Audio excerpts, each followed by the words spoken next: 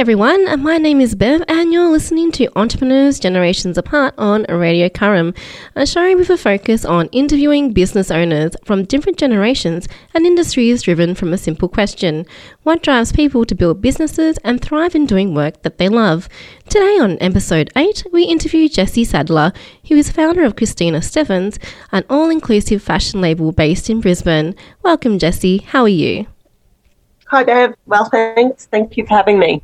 Thank you for coming on board. So can you tell us a little bit about your background and what inspired you to become an entrepreneur?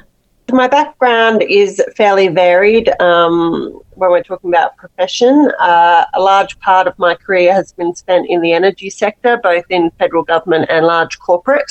I have a tertiary background in international business and law, and most recently an MBA through UQ. And I guess that program, the MBA program, coupled with my family's history running their own businesses and working for themselves, is probably what gives me or gave me the motivation to become an entrepreneur, if you like. How did you come up with the idea for Christina Steffens? It wasn't an idea, actually. It was an experience that kicked off the concept. So Mum and I were doing a shop along James Street in Fortitude Valley 5 or 6 years ago now, and she tripped and fell on the pavement and smashed both of her elbows. And that meant that she was pretty immobile in her upper body and her arms for about 6 months. My mum's a very health conscious, fashion conscious, quite modern lady, and she would have been 69 at the time. And when we went online to look for fashion solutions for her to dress more independently without my assistance, and for her to dress with dignity and with some sense of quality and style, we were really underwhelmed with what we found. So I began doing some sketches and talking to other women around her age with a range of short-term injuries and disabilities, and the concept was really born from that. What were some of the struggles you faced when starting the business? I guess my two biggest struggles were that I didn't have a background other than a love for fashion. I had come from a totally different industry, and so my education was really starting from scratch, not just in the sense of a niche industry within the fashion sector, the adaptive space, but fashion and manufacturing more broadly. So that was my biggest challenge, I guess. And then that was probably in my control. Out of my control was that when we launched the business in March 2020, Australia was just starting to go into COVID lockdown. And so you can imagine the difficulties starting up a startup in what we call the normal world, but in that particular environment, it was quite challenging. What would you say was quite challenging about launching a business during COVID lockdown? Our first one was marketing, so cut through. We had a new concept, a new product, a new business. Our customer base was considered in the high risk category for COVID, and so getting in front of them was particularly hard, physically impossible, but even online there was so much news and commentary and hype around COVID. Trying to cut through that media was particularly challenging. The other is that during the early days of COVID, people thought, well, why do I need to spend money on clothes? And the fashion industry took an immediate hit. So the ramifications on us and as a startup were pretty hard.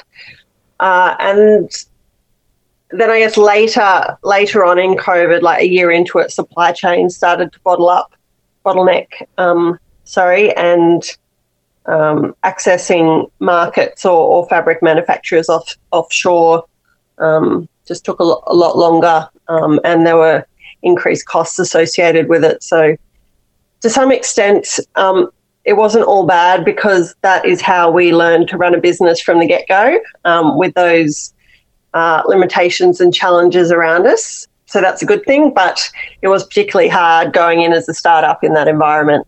You previously worked for Natural Gas Infrastructure Group, APA, which is a massive contrast to fashion.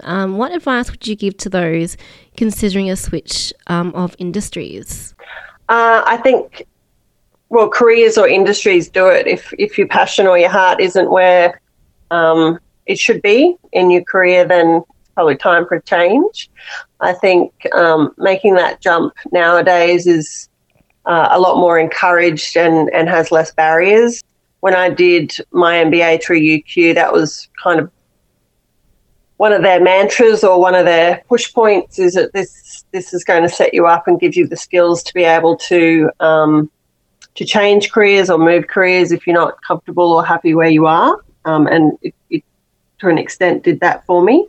You know, talent and advice can always be brought in. If you know that your concept has a good foundation and you've tested the concept, then the nuts and bolts around it don't necessarily have to be all your expertise. And I think it's more about the concept and more about your passion than having every single skill set to be able to pull it off. What does a typical workday look for you? Well, fortunately at the moment there's not a lot of typical in it. It changes quite a lot.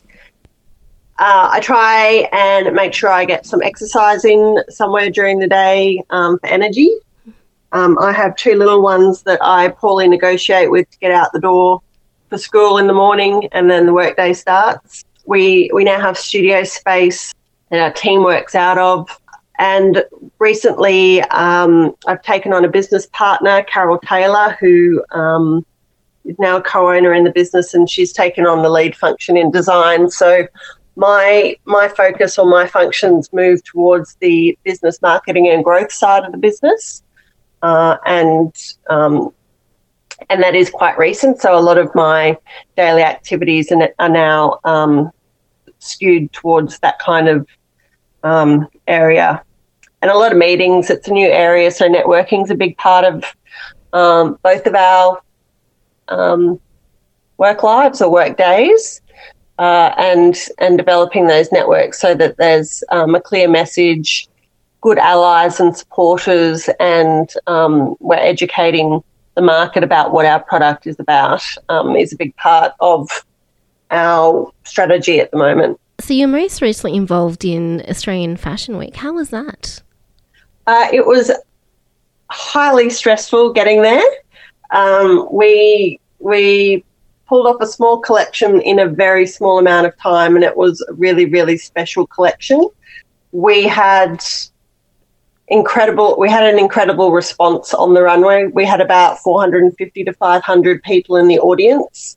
The runway received a standing ovation. I think the time is now for diversity and inclusion to be strongly focused on in the fashion sector.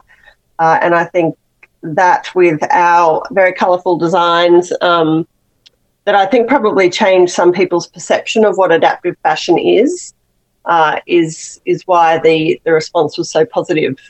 What do you like most about your own business? I like the creative and autonomous ability to make decisions.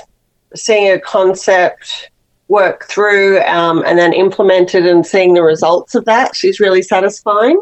But I also like that we are contributing to by way of providing a product to the wider social good. So it's not a negative impact that our business is having. We're often asked if we're a social enterprise or a not-for-profit because of the area that we operate in, and we're certainly not that. We run a business to hopefully at the end of the day pay off our mortgages and all the other bits and pieces that people need to pay for in life. But I think having a moral or a social good in terms of what you're contributing makes it a lot more enjoyable. So what advice would you give to those considering creating their own business? To be very clear what your concept and your mission is, why you're doing it. To be very clear about your point of difference. You know, is it a step further in innovation, or is it a brand new product? how are you doing things better? Needs to be a 30-second pitch that you can roll off your tongue. Look for ways where you can reduce your impact, either from a sustainability or social perspective, where you're not having harm or causing harm because of your business. And I think if you're changing, if it's not your area of expertise, like it wasn't mine, is to become very good at listening and to not being the voice in the room all the time, because that's not always going to give you the best results. Are there any books that have helped you over the years as a business owner or even in life? Yeah, I love the Strategizer series or the Lean Startup series. I think it's very methodical. It's easy to understand, but also very easy to apply. So in terms of developing a business case or a business concept, I would highly recommend those books. From a more personal perspective, probably the love language set of books, just understanding what makes people tick, that we're all quite different, and understanding how to motivate people because of their individual behaviours or preferences, I think it's a really good book just in life. So who was an older person that you admire and why? I was going to say my business partner, Carol Taylor, just to be cheeky, but she's only minutely older. But I've got it out there now, so hopefully she hears No, spring chicken. She's a spring chicken. The older person I really admire is my mum. She has been a career woman. I was brought up where she was very, very determined to forge her own career. She had this very strong focus for me on pursuing a higher education so that I could make my own financial life decisions without having to lean on other people. She has a wicked sense of humour, which I think is a must. And, I was going to say she's tough. We're all a little bit tough, but she seems to have a really nice balance, and she's lots of fun to hang around. So, I'll say my mum. Oh, that's so lovely. So if our audience would like to get in touch with you, how can they find out more about yourself and Christina Stephens? Christina Stephens, yep. So I nearly have to change my name, or we should have had a shorter name, but there we go. We're into it now. It is Christina Stephens. .com.au is our website, or hello@christinastephens.com.au for email, and our social handles are @shop Christina Stephens. Awesome. Thank you so much, Jessie, for being part of the show today. It's been wonderful talking to you. I hope you enjoyed this episode of Entrepreneurs Generations Apart. If you are an entrepreneur and would like to take part in future episodes, email Bev at celebratelivinghistory@gmail.com or connection@radiocurrum.org.